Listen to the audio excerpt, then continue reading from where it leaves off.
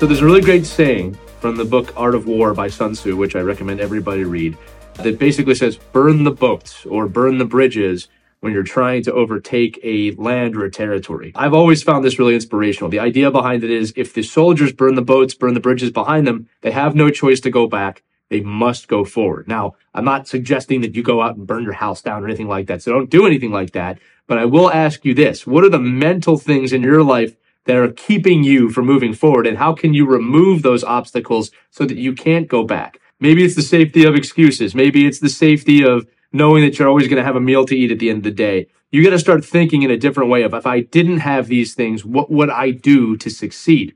Burn the boats, burn the bridges. So I want you to think about the things in your life that you need to move aside, or at least mentally move aside, to get yourself to the next level so that you can achieve whatever it is that you're looking to do. I believe in you. You should too.